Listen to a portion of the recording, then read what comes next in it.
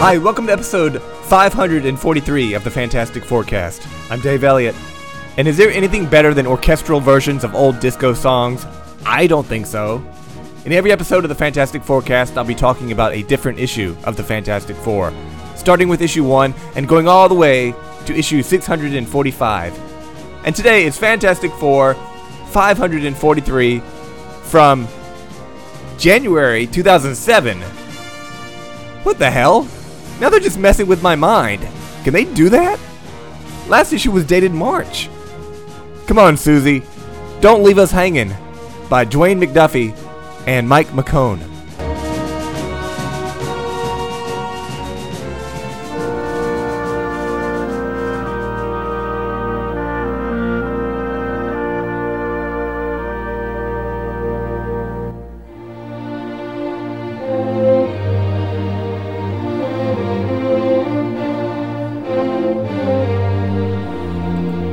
And here's another significant issue for me. As I mentioned before, I stopped reading the Fantastic Four back when they canceled Volume 1 for the first time, at the end of the Tom DeFalco run, and launched Volume 2, Heroes Reborn. And I didn't start reading the FF again until this issue 10 years later. And I only read most of the batch of the issues in that 10-year gap when I purchased the 44 Years of the Fantastic Four DVD-ROM that came out in 2005. Now this seems like an odd issue to restart with because, as the banner on the cover says, it's a Civil War epilogue. And I only read Civil War when it came out in a trade paperback, so I picked up this issue knowing nothing about Civil War at all. Now, what this issue had going for it is, A, it's a double-sized anniversary issue celebrating the 45th anniversary of the Fantastic Four. B, I had read somewhere that the Black Panther and Storm would be joining the team, and I had to check that out. C, and this is probably the main reason why, two of my favorite comic book artists of all time, Mike Allred and Paul Pope, contribute backup stories to this issue. And specifically, I will buy anything and everything by Paul Pope. Love, love, love the Pope. But before we get to these backup stories, we have to go through the main story, the Civil War epilogue. And now that Civil War is over, how can Dwayne McDuffie reunite Reed Richards with the rest of the team? And the issue begins with Johnny and Franklin watching television, a news show called Lateline, which sounds like one of those modern news parody shows, but it seems like it'd be a serious show akin to Nightline. Johnny calls out to Ben, telling him the show's starting, and in Valeria's bedroom, she's wearing this pink dress, and Ben is having trouble getting her to change clothes into her pajamas. She flat out says, "No!" Well, what do you expect? Ben ain't exactly an expert in getting women out of their dresses. He ends up agreeing to let her stay up late to watch TV, and in return, she puts on her PJs. What's the deal with pajamas anyway? Kids wear pajamas, and old people wear pajamas. My dad goes to bed, he puts on pajamas. I can't imagine going to bed wearing long sleeves and long pants. Unless I lived in an igloo. What's the deal with pajamas? They're crazy. So they settle down to watch a special episode of Lateline called The Fantastic Four, A Look Back. Well, it wouldn't be an anniversary issue if we didn't take a look back at the origin of the Fantastic Four. So the show starts with an interview with a security guard who was on duty the night that Reed and the others broke in and stole the spaceship. He thought Reed was just coming in to work on the rocket, and he thought it was odd he had 3 other people with him. He was surprised when they took off for the spaceship, and he was fired as a result. But fortunately, he rebounded and got his life back together as a greeter at Walmart. Next, the dean at Eastern State University. Could the name of that school be any more vague? He says that Reed has always been brilliant and had already done revolutionary work in astrophysics and information technology before he became Mr. Fantastic. He doesn't understand what went wrong on that trip to space with Reed's hyperdrive prototype rocket. It was cosmic rays. They rewrote part of their genetic code. I'm not sure why the dean doesn't understand that. Marcia Hardesty, a prize-winning photographer, is interviewed, and she says that the FF were strange and bizarre, but they saved everyone from an attack by the Mole Man. They were unusual heroes in that they didn't wear masks, their identities were well known, and in a press conference from back then, Reed is pledging to use his powers to help mankind. I assume he's talking about mankind in general, and not the wrestler. Valeria says her dad looked skinnier back then. Ben replies that they were all skinnier back then. Johnny wonders when Reed and Sue are coming back. Ben says that they'll be back, but wonders if they're going to stay. Meanwhile, out on the Fantasticar, flying over the city, Reed and Sue have stopped to have a moonlit chat. Sue asks Reed if he's trying to be romantic. Of course, they have a lot to work through after recent issues, meaning Reed has been acting like a total asshole through the Civil War. She says she doesn't doubt that Reed loves her. It's that he doesn't seem to trust her, which is her problem. No, I think the problem is that he went off the deep end and became totally pro-fascist, like my parents during the 2016 election. Reed says he explained to her why he did what he did, and she reminds him that he didn't really explain it to her. She was eavesdropping on him while invisible, while he was explaining it to the Mad Thinker, of all people. Considering that she was using her powers to spy on Reed, that would be a complete turnoff for me, if I were Reed. He tries to explain that he was only trying to protect her, which she doesn't quite understand, and neither do I. He goes on to plead with her, telling her that he loves her, and his life was empty until he met her. He says, "I wasn't a man until you came into my life." Considering that he was a college student, and she was like 12 when they first met, that is a very creepy thing for him to say. She says, "I loved you with all my heart from the moment I first met you." Reed brings up the age issue. He actually brings up the age issue. "Sue, you were 13. Oh, she was 13. Oh, that's not so bad then. He was renting a room with her aunt one summer. He was in college, and he was 20 years old. Yeah, he was 20 years old. You know, I knew Sue was young, and I knew Reed was in college. The last time this subject came up, I wasn't sure exactly how old Reed was. Originally, Reed was a World War II veteran, which clearly that's not the case anymore. And I don't know if he's still a veteran or not. It's been a long time since any of that was mentioned. Still, if Sue was 13 and Reed was 20, they have really lowered the age gap between them. I think this is the first time they've actually firmly established what the age gap between them is. 7 years. That's hard to believe. She's always appeared to be a woman in her 20s, and with the gray temples in his hair, he's always looked to be like a middle-aged man in his 40s, which is what I think he was originally supposed to be. But I guess he's in his 30s now.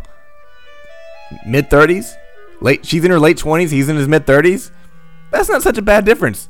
The gap between always seemed bigger than that. Sue says that when they met later, as adults, she fell in love with him. He was tall, handsome, brilliant, curious, adventurous, and good. She doesn't mention that he was also very rich. She thought he was a good person. He could do no wrong. But now, she knows better. But she still loves him. But it will never be the same, she says. Of course, the Civil War stuff will blow over after they leave the book for a while and come back. Back on the TV show, they discuss how Dr. Doom dragged the Baxter Building out into space, but the FF eventually defeated Dr. Doom. I don't know if they mentioned that a Dr. Doom knockoff dragged the Baxter Building out into space a second time and succeeded in destroying it. The show turns to an interview with Black Panther, who sings the praises of Reed Richards and the Fantastic Four, saying that Dr. Doom will never defeat them, and that they aren't just a normal team, they're a family. And in another interview, the Submariner says that Dr. Doom must be jealous of Reed's superior intellect. And they even land an interview with Dr. Doom himself, who says that Reed's interference in his affairs has destabilized the political balance of the entire world. Not true. And Reed has built and run a secret prison. This is true. And he plans to export his evil to the rest of the world. Wrong. And the world will one day beg Dr. Doom to put a stop to Reed Richards' evil plans. Wrong, but that would be interesting. Ben Grimm hurls his popcorn at the TV. Of course, that was Johnny's popcorn, and that sets Johnny off, and they start playfully fighting with each other, and without Reed or Sue there to stop them, I bet things are gonna get broke. And back in that documentary, they've landed a very rare interview with Willie Lumpkin. Yeah, When you really want to get to the truth about somebody, ask their mailman. I mean, my mailman doesn't know shit about me, other than the fact that I still get my Netflix movies by mail, old school. So whenever I'm going to Netflix and chill with someone, I gotta be like, okay, we'll have to check the mail tomorrow and see. Willie says that when Galactus first showed up, everyone thought the world was going to end, but the FF saved them all. And then he saved the city from the Atlanteans, the Hulk, Skrulls, Doctor Doom, Ronan the Accuser, and so many more. And yet they always remained nice to Willie Lumpkin, saying, "Good morning, Willie. How you doing, Willie? Good to see those packages didn't blow your arms off, Willie. Good to see the mail that hasn't infected you with anthrax, Willie."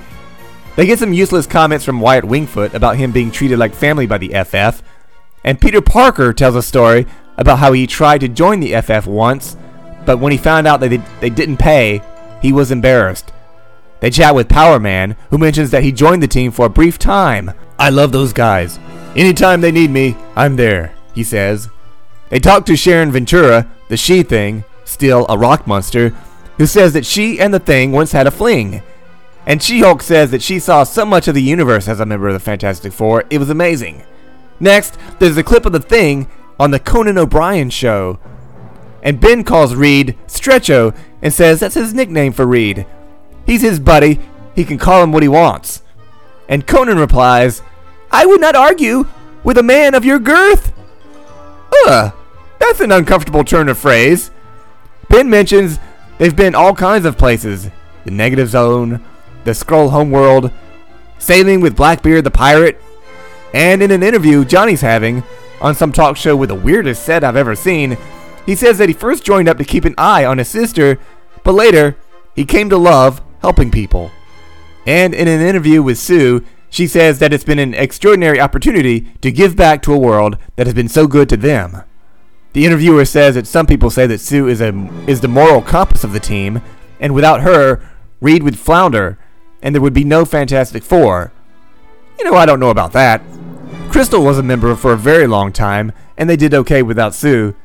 Next, they bring on Wolverine and Tony Stark to talk about recent events, and Ben takes the kids to bed. Tony defends Reed, saying that he's doing what he can to keep people safe, even though it has caused friction within his family. Johnny and Ben are discussing whether or not they can still follow Reed. Ben says that when Reed is right, he will. Johnny says he will too, if he has the chance. The episode of Late Line ends, and Reed and Sue come home. They say they've made some good strides in patching their relationship back together. Johnny and Ben start to stack their hands together, expecting Reed and Sue to do the same, just like they did back in issue 1. But Reed and Sue decline. They're leaving for a while, they say, to go work on their marriage. But they have a couple of good replacements in store. The door opens up and it's the Black Panther. And at this point, it's his new wife, Storm, from the X-Men. Someone realized, hey, they're both black. They're both from Africa. They should be married. Such a crazy out of left field marriage. But here they are for a brief run. And the last time Reed and Sue left the team, they were replaced by Crystal and the She-Thing, which was a certified disaster. Fortunately, or maybe unfortunately for me doing this podcast, I like the upcoming issues with the new Fantastic Four. And that's the end of the main story. And we have backup number 1, a story called If This Be Anniversary by writer Stan Lee. I guess that's plot and script, which is the first in a long time for him. Pencils by Nick Dragotta, and inks by Mike Allred. I was kind of disappointed that Mike Allred wasn't doing the pencils, but holy crap, you would never know the difference. The art looks 100% like something Mike Allred would have drawn himself. One of my all-time favorite comic books, by the way, is Madman by Mike Allred. And no, it's not about a superhero that works at a 1960s advertising agency. So this backup story, which brings back the Mole Man, the original FF villain from 45 years earlier, and the story begins with the Mole Man leading an attack on the surface world, and the army calls Mr. Fantastic, and he hangs up on him. And we see Reed hanging up, and he tells Ben, "Let some other superheroes save the world for a change. It's DC's turn." And no, I don't think he's talking about DC Comics. I think he's referring to Dick Cheney. He should come and shoot the Mole Man in the face. Sue asks Reed what's wrong, And he says it's their 45th anniversary with Marvel, and nobody cares. Hey, it's the 55th anniversary of the Fantastic Four this year, in 2016, and they don't even have a book. So this read should not complain. At least they have a book. So out on the streets, the Mole Man is leading his subterranean people as they attack the city and cause chaos. He says every street and every building will be theirs. Back in the Baxter Building, Ben wonders why they don't look any older, even though they've been around for 45 years. Reed says it has to be the cosmic rays, and that he thinks it's time they retired. Johnny notices something that gets him excited. Stan Lee's on his way up here to see us! They start trying to make up excuses not to see him, but it's too late. Stan the man arrives, carrying a bag of groceries? I doubt he carries his own groceries. He probably pays his brother to do it for him. He says he has a present for Franklin. What? Nothing for Valeria? I guess maybe he's like me and he doesn't want to acknowledge that little miscarriage of a character. He notices some commotion out the window down on the street. Looks like an alien invasion. Or a movie about an invasion, he says. Franklin runs in, saying he heard something about a present. Stan's gift is a set of alphabet blocks, which Franklin doesn't seem all that interested in. Sue mentions to Stan that Franklin is a little too old for that. Back with the Army General, he calls for his helicopter, saying he's going to go see Mr. Fantastic himself, and he flies off.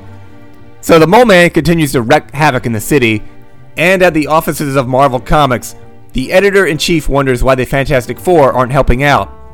I'm wondering why the Avengers, or the X-Men, or Spider-Man, or Daredevil, or Moon Knight. Nobody else bothers to help out either. The editor-in-chief wonders if Reed wants something. A bigger percentage of the t-shirt sales. But how can you get a bigger percent of nothing? Does he want the name above the title of the comics? He asks. You know, I just thought of something and I looked it up. There has never been any kind of Mr. Fantastic comic book ever.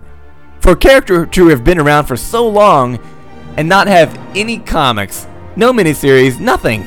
That's pretty amazing. Even Sue has one comic book of her own. It's a one-shot called Captain Universe Invisible Woman, which doesn't exactly sound like a winner. The editor-in-chief wonders if Reed wants a new artist and a writer on their comic. That's an odd thing to ask, just as the Fantastic Four is getting a new writer and an artist, and maybe Reed thinks they need a new editor-in-chief. Bingo! Sounds good to me. So Sue, Ben, and Johnny don't agree with Reed. They're not going to sit around and do nothing. It's like Civil War II already. So before they leave, Reed decides to join them, saying that he can't let them fight without him. Well, they've been fighting without Reed for the last 6 months. Why start now? I'm sure Stan Lee doesn't know about this. You know, I wonder if Stan Lee even read Civil War. Oh, good lord. He would have been horrified. Stan Lee chimes in and says that maybe the FF can defeat the Mole Man without fighting. So Stan Lee runs down to talk to the Mole Man. And you know, at this point, 10 years ago, Stan Lee was what? 90? I doubt he was running anywhere. But it's a fantasy. The FF looked out the window, and they wonder if things went well with Stan and the Mole Man. They're about to leave when Stan Lee shows up with the Mole Man by his side. He says the Mole Man wants peace. And what did Stan Lee say to the Mole Man to make him change his mind?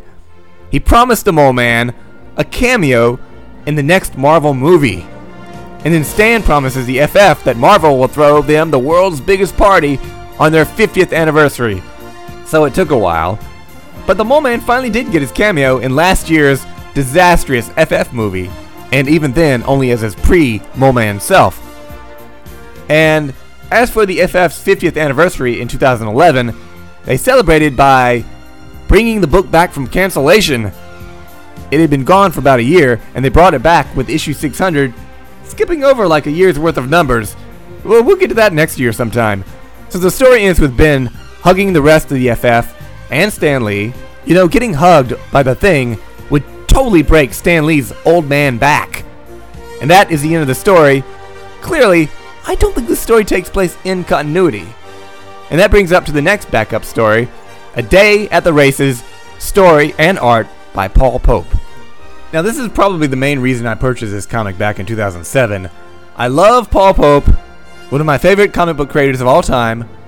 Most of his stuff is like indie, black and white stuff. And my complete run of Pope's THB comics are probably some of the most rarest, valuable comics I own.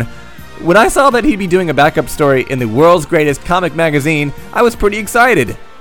This may be the only Marvel work he's done that I can think of. He's done a few other things for DC, but hardly any Marvel work. But I should not have been excited, not at all. First of all, the artwork. I think he's one of those artists that looks better in black and white than he does in color. And his version of The Thing may be the worst version ever committed to paper. Ben looks like an orange monster covered in squiggly lines, like Pope didn't want to draw all those damn rocks.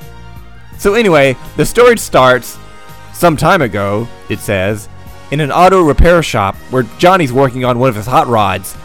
And his old pal Wyatt Wingfoot is there, I guess to help, but he seems more interested in seeing if there's any sports on television. When Johnny uses his flames to work on the car, Wyatt accuses him of showing off. Johnny says he's no show-off. He's not a ham. And they see a news report on television about Spider-Man. And Johnny says, that is a ham. He's a spider-ham, I guess you could say. He says everything he does is a publicity stunt. Johnny says he actually does stuff. He saves alien princesses, beats up the Super Skrull, and Dr. Doom, and the FF get credit. And Johnny never does. I've read every issue of the Fantastic Four, and 99% of the time, Johnny's flames do no good, and he ends up getting knocked unconscious and really doesn't contribute much to the FF success. Although, he does look good, except drawn here by Paul Pope, so I bet they still sell a lot of FF posters to teenage girls. In that way, he contributes. Wyatt Wingfoot suggests he might be jealous of Spider-Man, and just then, Johnny gets a text message. This might be the first reference to texting here in the pages of the Fantastic Four, from Ben, telling him to check out Spider-Man on television. We see Ben thank Reed for whipping up these things he can put on his thumbs, which allow him to type the little keypad on his BlackBerry. Johnny texts back, saying, "Buzz off, you big orange ape. Do I bug you every time the Hulk is on TV?" Meanwhile, at the Daily Bugle, Peter Parker has shown up with some photos of Spider-Man to sell to J. Jonah Jameson, who asks, "How many attack pieces do you think I want to run in a week?" I can answer that. 7. He asks what's wrong with Peter. It's like he's the president of the Spider-Man fan club. He says he wants something with more commercial appeal, like pictures of Johnny Storm. Ouch. Now obviously, this scene takes place before Spider-Man reveals his secret identity to the world. So that weekend, at the racetrack, Johnny arrives to take part in the race. And he's got a hot redhead by his side. It's Crystal. Now women are going crazy. Everyone is trying to take photos. Peter Parker can't get a good shot. And why is Crystal there? She even kisses him before the race. Does this story take place in the 1960s? The inclusion of Johnny texting on his flip phone, of all things, kind of firmly places this story in the present of 2007. Just as the race is about to start, Johnny looks up and he sees Spider-Man on one of the nearby metal towers. He gets so agitated, his hand catches fire, and the car explodes. He threatens to burn the mask off Spider-Man's face, but first, he has to put out the fire on the destroyed race car. Spider-Man hangs up his automatic camera, aiming down at the Human Torch, so he can get those Johnny Storm pics that Jonah wanted. But then, he jumps down and starts fighting with him. Won't this piss off Jameson? Finally, some Human Torch pics, but they include Spider-Man. Crystal steps in and breaks up the fight, telling them to act like adults. They're supposed to be the good guys, and this calms both of them down. When they go to shake hands, Johnny pulls his hand away, saying, "Psych! And you still can't join the FF, you goon?" Yeah, he'll join the FF over Johnny's dead body. Spider-Man says he'd rather join the Girl Scouts than join any team with Johnny as a member. And at the Baxter Building, over breakfast that morning, Ben is pointing out a couple of stories in the Daily Bugle. One story says, Spider-Man apprehends Mysterio after foiled jewel heist. And another story, Human Torch wrecks Price's sports car in track mishap. "Buzz off, you pile of rocks," Johnny says. And that is the end of the story. Yawn. I didn't think much of these two backup stories, And the anniversary issue as a whole, one of the lesser of the anniversary issues, I guess getting stuck tying up loose ends over Civil War didn't leave Dwayne McDuffie much room for anything else. But with this issue, Mike McKone moves on, and we get a new artist next issue, which is where it feels like Dwayne McDuffie's run really begins. So if you have any questions about the Fantastic Four, about this podcast, or if you need relationship advice, you can email me at podcastff@gmail.com. Follow me on Twitter, Dave Elliott, podcastff, or you can download other episodes of iTunes or at www.podcastff.podbean.com. So long, kids. This podcast is over.